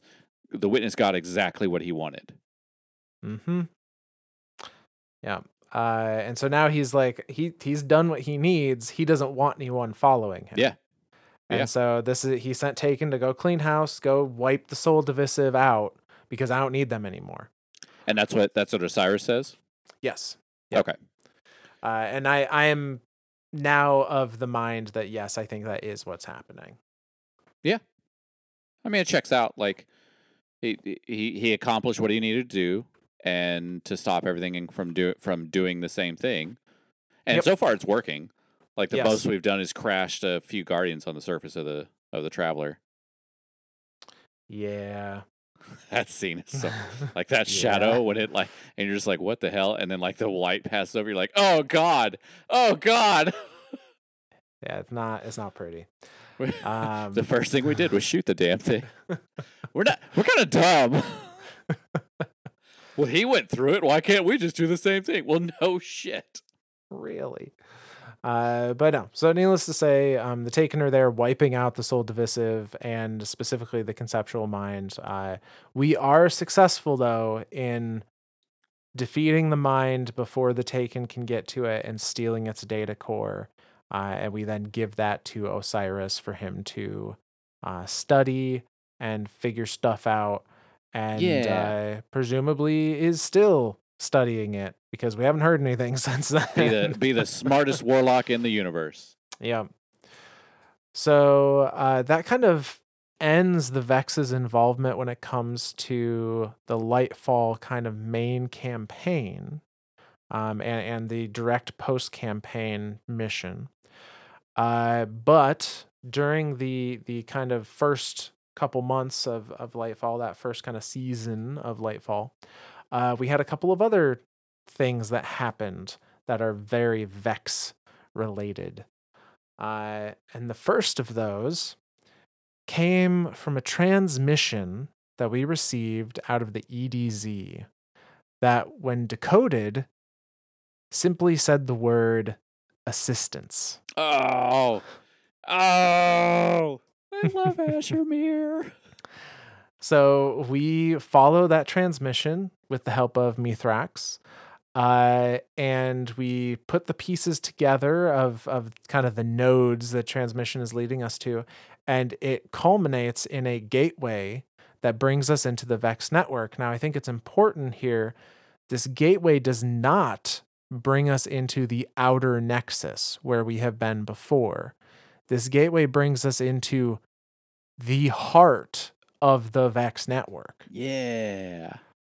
So we've bypassed their security to get into kind of the core, main portion of their network. Mainframe. So once we're in there, we are led through the network by a series of kind of digitized images of none other than Ashermere. I loved it. When I saw the first one, I lost my fucking shit. I was like, my wife and I did this together, and I was like, did you see that? That was Ashermere. Like you saw that, right? And then like we start seeing him everywhere. We're like, this is Ashermere. Like he's absolutely helping us here. This is awesome. So, interesting to point out, we knew, because we read through the lore cards, we knew that Asher had gone to the Pyramidion and he had brought the lake down on himself.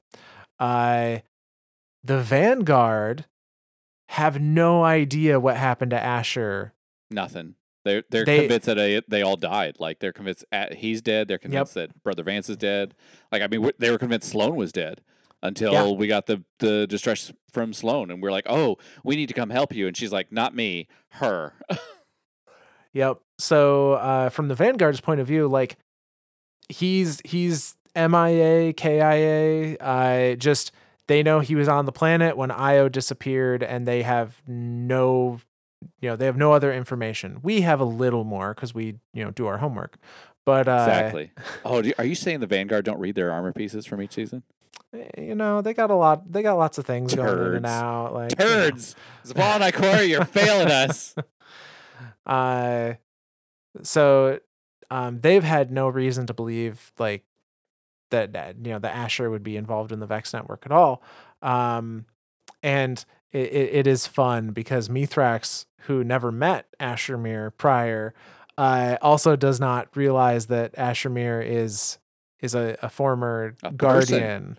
a real thing. Yeah, he keeps referring to him as the signal. Yep.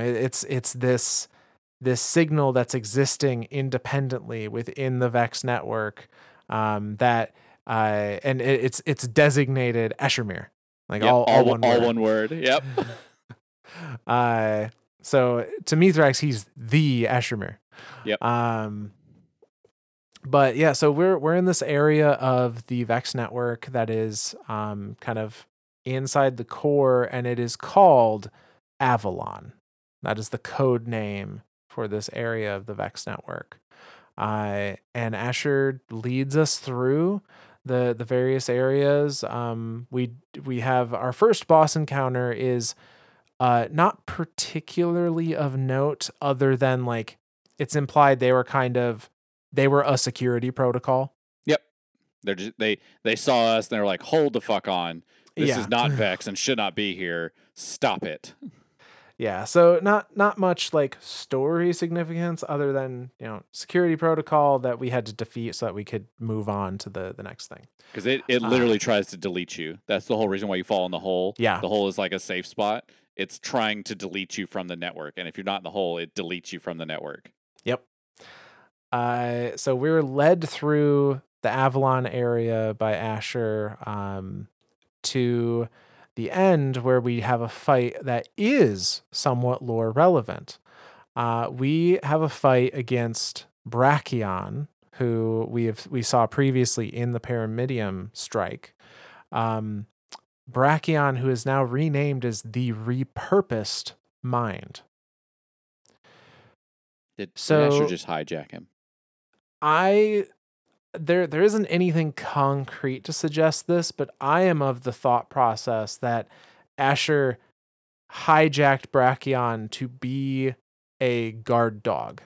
Yeah, because the big thing in this entire mission is that secret at the very end. Yes.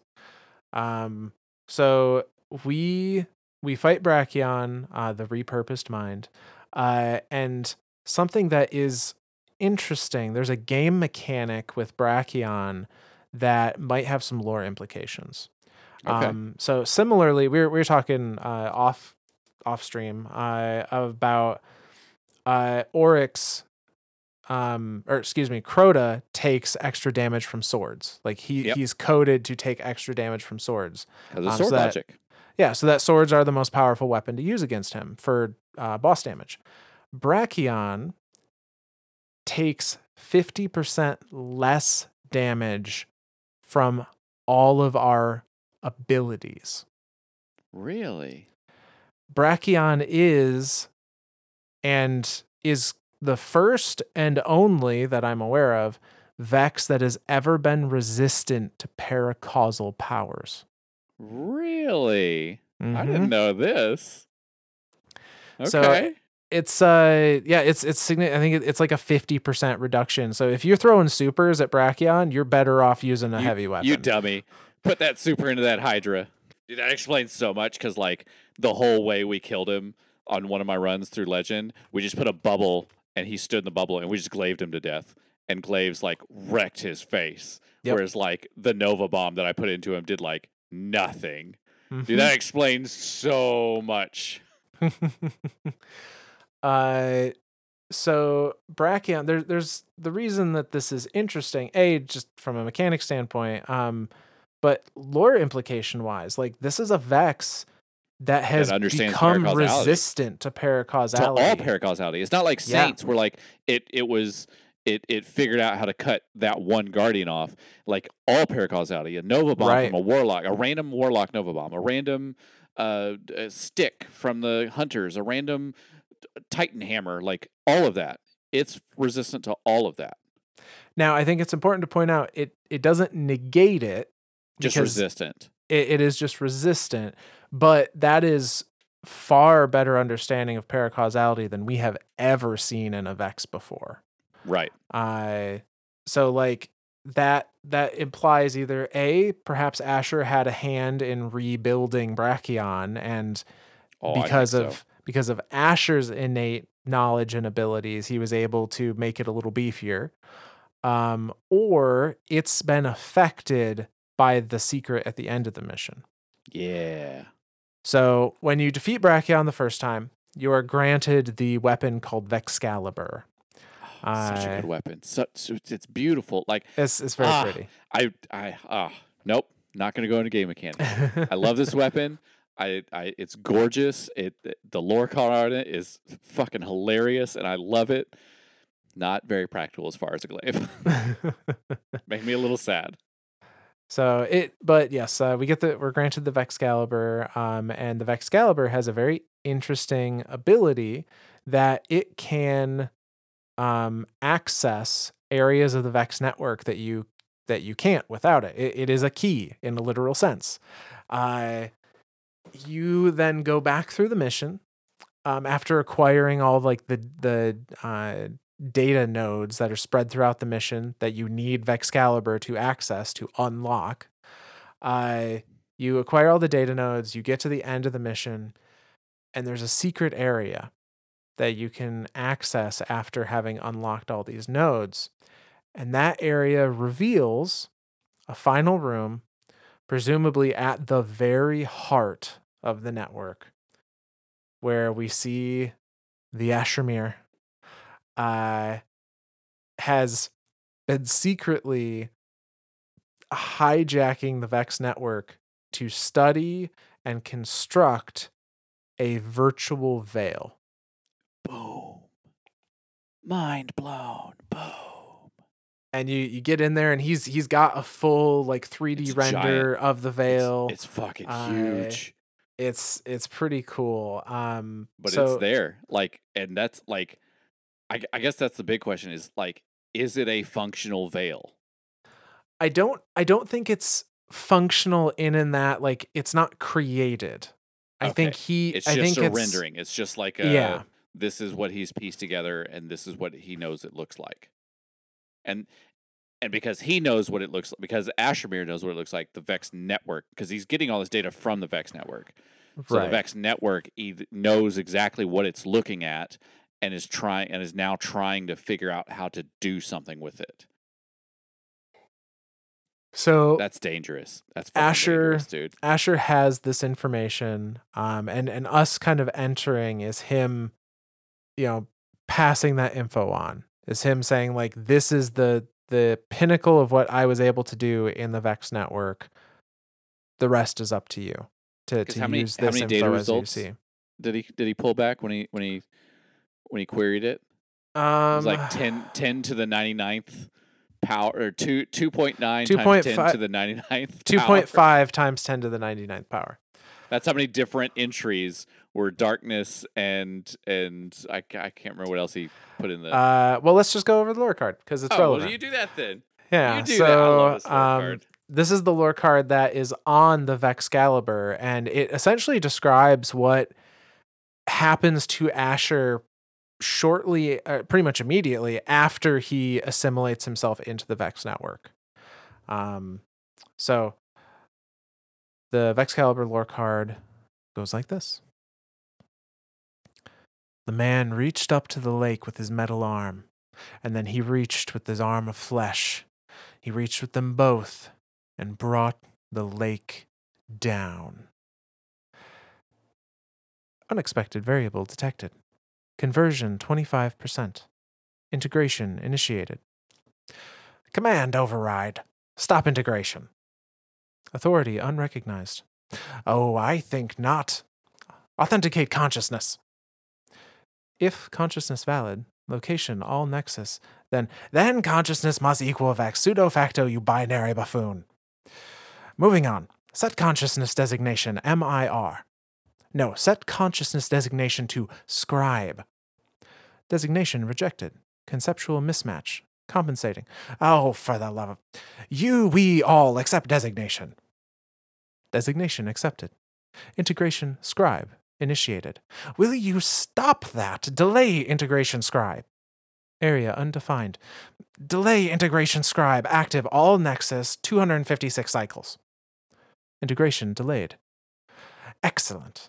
Now grant access to all results. Pyramid plus darkness. Chronological sort.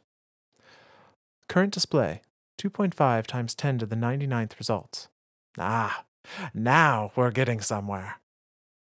That's the end of that card. Ipso facto, I am in your network, and I am part of your network, you little shits. Fucking, I love Asher. I love him so much. He's the bit. He's like the adorable asshole that lives inside of me, and that's Asher Mir. So yeah, so he's literally he has written himself into Vex.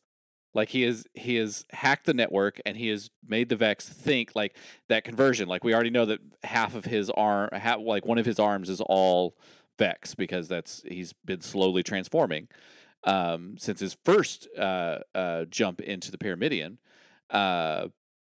So the Vex recognizes like, hey, we've almost completed conversion. Continue conversion. He's like, no, I need you to stop that and just accept me as essentially accept me as an access mind. And so then he writes himself in as system admin, and then starts like querying this data on pyramid and darkness. So kind of like give me a start point on like what does the Vex network know about pyramids and darkness, and go from there. And the fact that he pulled up that many results, and he's like, oh, okay, now we can start messing with stuff. Yeah. And the reason why Asher decided to reach out to us by sending this transmission from the EDZ and lead us to the Vexcalibur, and then eventually to, all of his data on the Veil, is because Asher has come to the realization that he can no longer put off his integration. Yep. And so we look at the ghost shell, the scribe trace shell. Another and fantastic looking shell that doesn't leave my inventory. Yes, is a very pretty shell. But the lore card on this one kind of explains what could be considered Asher's final moments. And this one goes like this. The journey was instantaneous.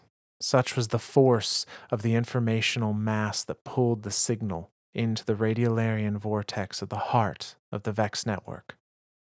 Decompiled data from untold eons of simulations poured into the signal, filling it to capacity. A single mind filled with voices, billions of voices, each telling their story, now screaming them. The whirls of writhing data did not abate. They surged in endless, straining the signal's parameters, eroding, overwriting. There was no time to adapt. A picosecond later, and there was nothing left of the signal but a dim ripple of spite. And all the stories have the same ending, shouted in a single voice, the toll of the bell that heralds the end of time. It is as I said all along, the signal thought bitterly as it unspooled into the data stream. No one can stop it. There's no sense in even trying. And that's the end of that one. So so now this oh damn it. I'm not gonna cry.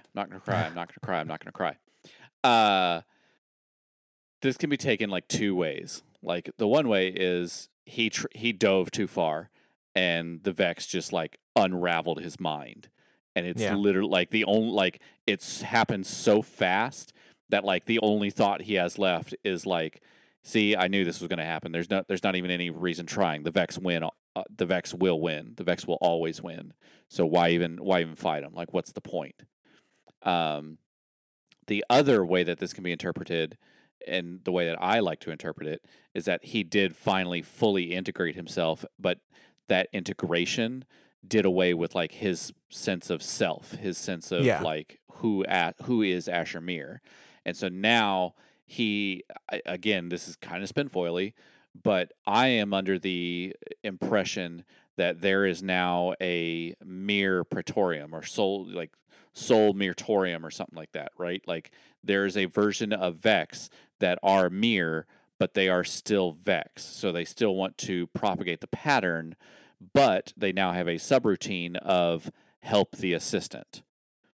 Or even just as simple as assist the assistant. Like and Yeah. then write in protocols of the assistant is Guardian. Guardian is do not integrate Guardian. Like start writing in protocols there of subroutines. So that's it. God, I know I'm not going to cry, but I'm going to cry. In my mind, that's what's happening.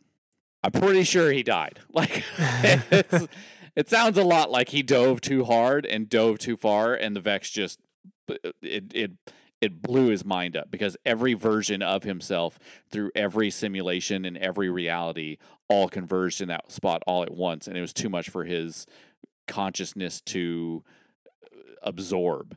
And so it just blipped him out of existence. And so since that blip was so quick, he just had one thought, and that one thought just slowly unspools as a ripple across the network of, see, this was pointless. Like, why even try? Yeah. Now, it could be a little column A, a little column B. Like I think it's unfortunately pretty clear that like Asher's gone. Yeah. In whatever capacity he existed in the Vex network, he as an individual is no longer there. And even Mithrax says the Asher Mir signal is quiet. I can't find it anymore. Like once you get to that final point, like once you've collected all the data and everything you can in there through Vexcalibur, like it's a silent network. Like he's like, I don't. I think Mithrax is kind of making fun of you, the character. Like, I don't even know why we're here anymore because it's gone because you've already done everything. Yeah. But at the same time, it's also like a lore reason of like, hey, I cannot find this signal anymore. It doesn't exist. Yeah. Now that isn't to say like, although if we assume his mind has been, he's been assimilated into the pattern, the individual that was Asher Mir no longer exists in a capacity. That doesn't necessarily mean that he hasn't had some kind of impact on the Vex network. Like if he's part of the pattern now, like that's like right there may still there. be a little piece now in the Vex pattern that has that little bit of like but help or something that assist the assistant, like just a simple code as that, like that to me is enough to say Asher's still there. So time will tell. We haven't like this was Lightfall was kind of the last major thing we've had with the Vex. The seasons after this haven't really had anything very to do with Hive. The Vex, really. Very taken in Hive is what they've been, and gearing up for that final shape. Yeah, which makes sense. So I'm really hoping that we're gonna see I'm telling you that something episode. There's come from a this, Vex with episode. the Vex episode. Which one was it? There's Reverence. It's episode 1. The first episode, with yep. So so that first season, after the final shape, because I think it's like the final shape hits, and then there's like 4 months of the final shape, or Yep. sorry, not 4 months, 4 weeks of the final Yeah. shape, Yeah. and then like the next season starts. Because like even Bungie was like, we want to separate this. Like the final shape is the pinnacle. Like that is Yep. the end of the Light and Dark saga. We want to tell that story in its entirety and have that be the big impact. Have that be the big bang of the final shape expansion, and then go into these episodes of like, and the episodes very much feel like, again, because the final shape expansion is that exclamation point at the end of at the end of Light and Darkness saga. Each one of those seasons, I feel like, are the ending epilogues to all the entities that we haven't dealt with. Because again, we've dealt with the Fallen. They're friends now. Like there are no there. I put in quotations. There are no fallen. They are Elixni, and they live within the city now. The fallen that are outside the city are all just like sub factions. Like they're not. They're very pockets of small amounts of Elixni that are left that are not of the light, or they're remnants of House Salvation that are like of the dark, and we're slowly clearing those out. The Cabal. The Cabal have I mean, their homeworld is gone. Torbottle's destroyed. Wrath blew it the fuck up. And so all that's left is Keitel and her forces, who came to the Sol system fleeing in a search of like, hey, we need a place to call home because ours doesn't exist anymore. And we think that you're a pretty damn good thing considering how much you've kicked our asses in the future in the past. So maybe you can help us out in the future. So the Cabal have kind of been like dealt with. And again, I put that in quotations. The big two entities that are kind of left are the Hive. Well, I guess the big three: the Hive, the Scourge, and the Vex. Because again, Scorn. Yeah. Scourge is what I think what I said. The Scorn. But again, because the Scorn, because they are born of darkness, like they are born of dark ether. And then the Hive, again, they are darkness because that's what they've always been, because they were the descendants of the pact made between the sisters and the worms. And then the Vex, who like have no real master. Like there's no. I keep coming to this idea of the Vex, like they are undefeatable because they just have one purpose, and that's propagate the pattern. And we just kind of keep dealing with them in pockets. But I really do think that because Praedyth, again, I think because Praedyth escaped, and I do think he escaped, I think we're going to see him and some version of Asher, whether it be the Soul Myrtorium is what I keep referring to it as, or just like little pockets of like, hey, these Vex are shutting down and we don't know why. Like, they're not hostile towards us anymore. Like they are just cohabitating with us. Which again, that could be the other thought of Vex. Like if you can't beat them, cohabitate with them. Like don't join them. Like don't become Vex. But if we can cohabitate with the Vex, then they're no longer a threat. So, to us, at least. To us, yeah, exactly. So, like, they could be a threat to the solar system or the universe. But if we can get them to a like docile form of like, hey, you are existing, therefore you don't need to exist anymore, or like you don't need to push your pattern out and make everything Vex. Like, if we can find some way to like null them out essentially and say you're done, you don't need to propagate, then they're no longer a threat. So yeah, I think that's what that big season, that first season there is going to be is dealing with the finality of the Vex. Yeah. So that way new enemies new stories can be told in Destiny. Yeah. But that's pretty much it for the Vex then, isn't it? Yeah, that is the entirety of the history of the Vex so far. Yay! As it relates to the Guardian. We always have to put that asterisk. This is true, yes. Because like the Vex don't really have a history. Everything is all at once for them. Yeah. So I guess what have we learned? Well, a lot. Yeah, a lot. Vex have been here since the beginning of time. Vex have been here forever. Yeah, since before forever. Since before, yes, this is right. The Vex have been here since before forever. The Vex want to propagate the pattern. That's their sole purpose. Yep. And they might be part mirror now. Yeah, maybe. I want a little asshole Vex. I want a little asshole goblin that just like every time I do something, it like slaps me upside the back of the head and just says, "No!" That's what I want.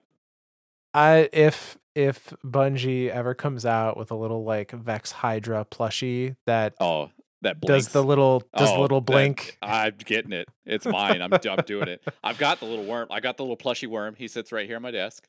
My wife has the plushy Smallin that sits on her Yep. desk. Yeah. So yeah, it's yeah. I didn't get the Good Boy Protocol one yet though. I feel like I need to get that one. I already have 2 good boys, so I don't know. Yeah, you kind of have that covered. I have a full house of good boys and girls. I have a Mara Sov. I have an Aldrin Sov. I have a Cade 6. I have a Saint 14. So yeah, amongst 3 others. Those are my kitties and my doggies. So, yeah, with that we have completed our series on the Vex. Yay! Woo. Alrighty. Well, do we have any shout outs? Yeah, we do have a shout out. So this shout out is coming to us from Podbean. I confuse the shit out of me. Yeah, most people don't even know that exists. So Podbean is our hosting platform that then disseminates out to like Apple Podcast and Spotify and so on. But Podbean has its own app. It has its own players, all of that. And you can leave comments there, and someone chose to do so. So this comes to us from, and apologies in advance. I believe it's Milan Urbanek, maybe. God, we're so bad at this. But We're trying our best. We're so sorry. yeah, but they say a great series. I made an account just to comment. Cool that you guys are Stargate fans as well. Yeah. They say I was translating subtitles for our community back then, so I'm a huge fan too. No shit. Yeah, That's So- super cool. That's I very cool. do love Stargate. Like Stargate's one of those ones that like it's just cheesy enough to be cute, but then like it doesn't take itself too seriously. Like Yeah. it will make fun of itself sometimes. My favorite episode, again, it's anything that deals with time travel. It's the one where Jack gets stuck in the loop. Oh, in the loop. And Yep. he fucking repeats the day over and over again. He fucking shoots golf balls into the fucking Stargate. But it's only him and Teal'c that experience it. Like everyone else is just like, "What are you talking about?" And so like they've gone through like when they're in there with Jack or with Daniel and they're just like beating their heads against it and like he's up there writing script and writing code and Daniel's just like, "How did you do all this?" And like, we've been over this 772 times. Like, come on. He just grabs God, I can't even think of her name. Sam. Carter? Yeah, Carter. Yeah. Yep. Grabs her and just kisses her in the hallway. Like, yep, you're not gonna remember that tomorrow, so it doesn't matter. Yep. My favorite episode. That's my favorite one. That one's pretty good. That one probably sticks with me the most too, just because it was the perfect balance of like It was like comedy and sci-fi all in once. Yep. And then the one where he gets the where he sticks his head in the machine and he gets ancient code written into him and he can't figure out how to do anything, so he just starts building shit. But then he starts talking in ancient and they're like, "I don't know what the fuck are you talking about?" And he just starts doing shit and you're like, "What is going on here?" And then he just writes in an eighth chevron and they're like, "Where is this thing dialing to? I don't even know anymore."